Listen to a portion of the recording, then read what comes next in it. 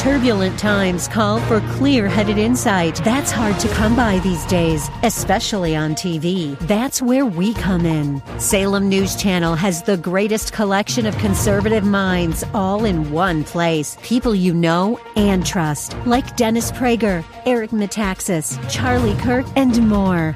Unfiltered, unapologetic truth.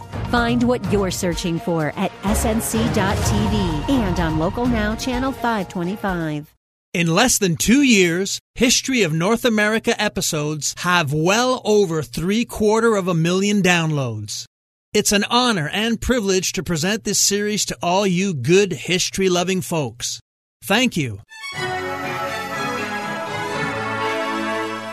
Welcome to the History of North America. I'm Mark Vinette. What is presentism?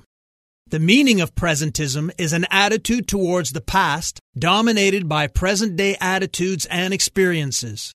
Some define it as the historical sin of applying present-day virtues upon the past. Let's pause our series narrative to ask, can we judge the past by the standards of the present? Many seem intent on proving not only that we can, but that we must.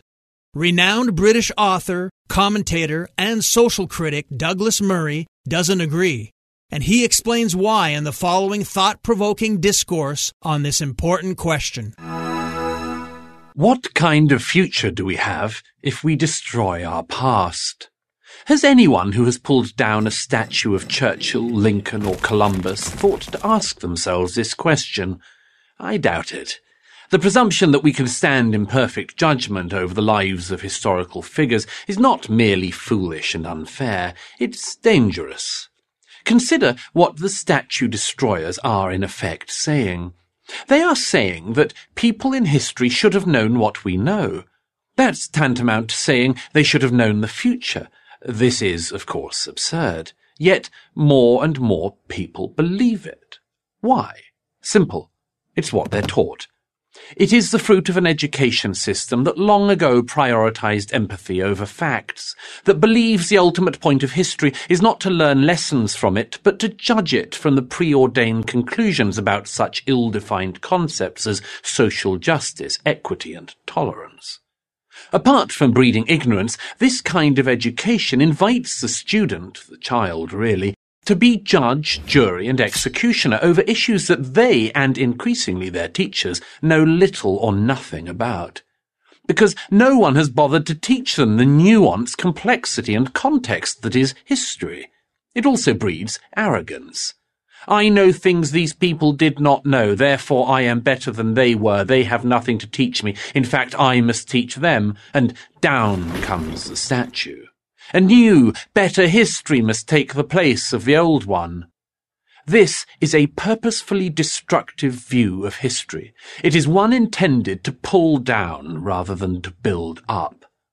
A healthy, humane, and in the truest sense liberal mind does not view history as a mere playpen for our moral judgment. It recognizes that people in the past acted on the information they had just as we do today. Sure, it would have been nice if the founders of America had abolished slavery in its constitution. Some, in fact, tried very hard to do so. But had they been unwilling to compromise, there would be no constitution and no United States. All the sacrifices of the Revolution would have been lost. So a compromise balancing the interests of the northern states and the southern states was reached. It would have been nice if the Japanese had surrendered before atom bombs were dropped over Hiroshima and Nagasaki, but they didn't. President Truman had to make his decision based on the information he had at the time, that an Allied invasion of the Japanese home island would cost at least 1 million lives, both American and Japanese. Of course, the statue destroyer's mind abhors these subtleties. It knows that it is right, and that everybody before our current age, year zero, should have known better. Anyway, they were all bigots. Why should we give them any benefit of the doubt, let alone admire them or learn from them? Well, maybe because, like everyone else, the great figures of the past did the best they could under the circumstances in which they found themselves. That their efforts largely succeeded is why we are here. When someone tried to give Sir Isaac Newton credit for his world-changing discoveries in physics, the great man demurred. He said he was only able to achieve what he did by standing on the shoulders of the giants who went before him. Today's statue destroyers rejects Newton's humility. It doesn't believe that we stand on anyone's shoulders. It imagines that if we could only liberate ourselves from the dusty, misguided and misinformed ideas of the past, then we might see further, fly still higher. This view is wrong. Divorced from our past, we would be utterly lost. We would not rise, but plummet. We would be forced to start again with far less insight and with far poorer examples as our guides. Ironically, thanks to the statue destroyers, the great figures of the past have never looked greater. The Historical Jesus Podcast is the sweeping saga of the life and times of Galilean Jesus of Nazareth, as well as the faith, religion, and church founded to honor and disseminate his acts and teachings. Join me, Mark Vinette, on this fascinating journey through time, exploring the many great works of Christian theology, literature, architecture, music, and art inspired by the words and deeds of Jesus Christ. Every generation, none more than our own, suffers from a pernicious presentism, the arrogance that those now alive have created the most prosperous period in history. The result is that too often we judge a materially poor past by the same contemporary standards of an affluent leisure present. Those who study history can avoid these fallacies, aside from the fact that the present is the beneficiary of the accumulated intellectual, moral, and scientific contributions of the past. Proper knowledge of the hardship of prior ages teaches us the value of humility. To take just one possible example, it might be an easy thing to chronicle what seems to us prejudices recorded among the early European explorers and settlers of North America. It is quite another to imagine how these trailblazers struggled to survive one more day in an age without effective medicines, labor-saving machines, or adequate shelter. Studying history also confers much-needed perspective. It's neither fair nor wise to attempt to apply the moral standards of today to, say, the far more deadly 17th century when life was solitary, poor, nasty, brutish, and short. Technology improves. Human nature does not. That means we have, if we bother to look, a timeless connection to those who went before us. Their struggle to make sense of life is our struggle. In this regard, there's still much to learn from our ancestors, and we can draw strength and courage when all seems lost from inspirational North American figures like John Adams, Thomas Edison, Harriet Tubman, or Booker T. Washington. Finally, the study of history teaches us to value caution over certainty.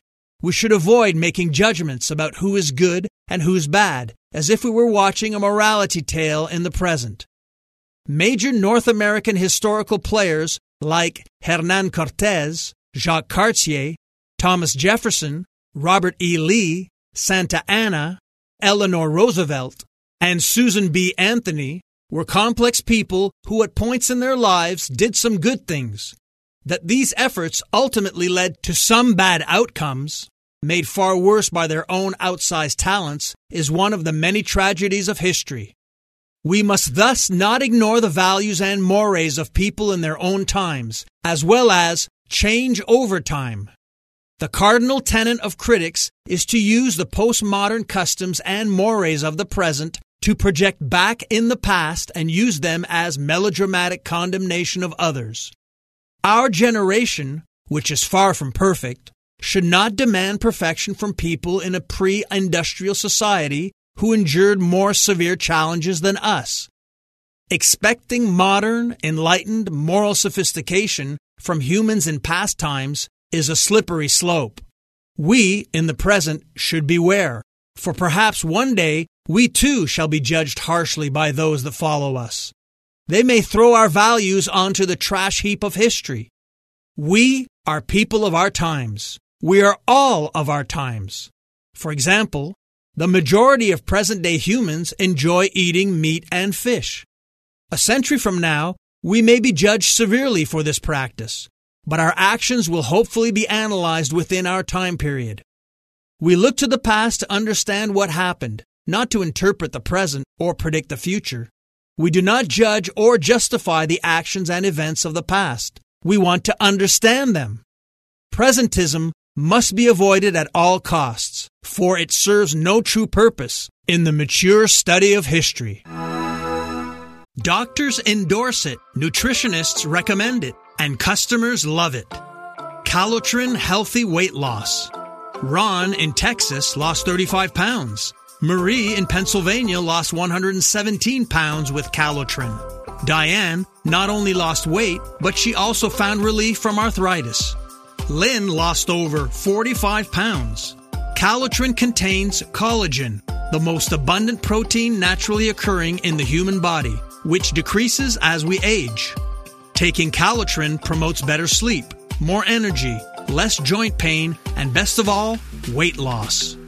Calotren has an amazing 86% success rate with their 90-day supply. And this week, take advantage of their President's Day sale. Buy the 90-day supply and get an extra month free plus free shipping. Ordering is so easy. Just text the word HISTORY to the code 30605 and we'll send you a link to this special offer. Again, text HISTORY, that's HISTORY, using the code 30605. Check out the YouTube version of this episode, which has accompanying images.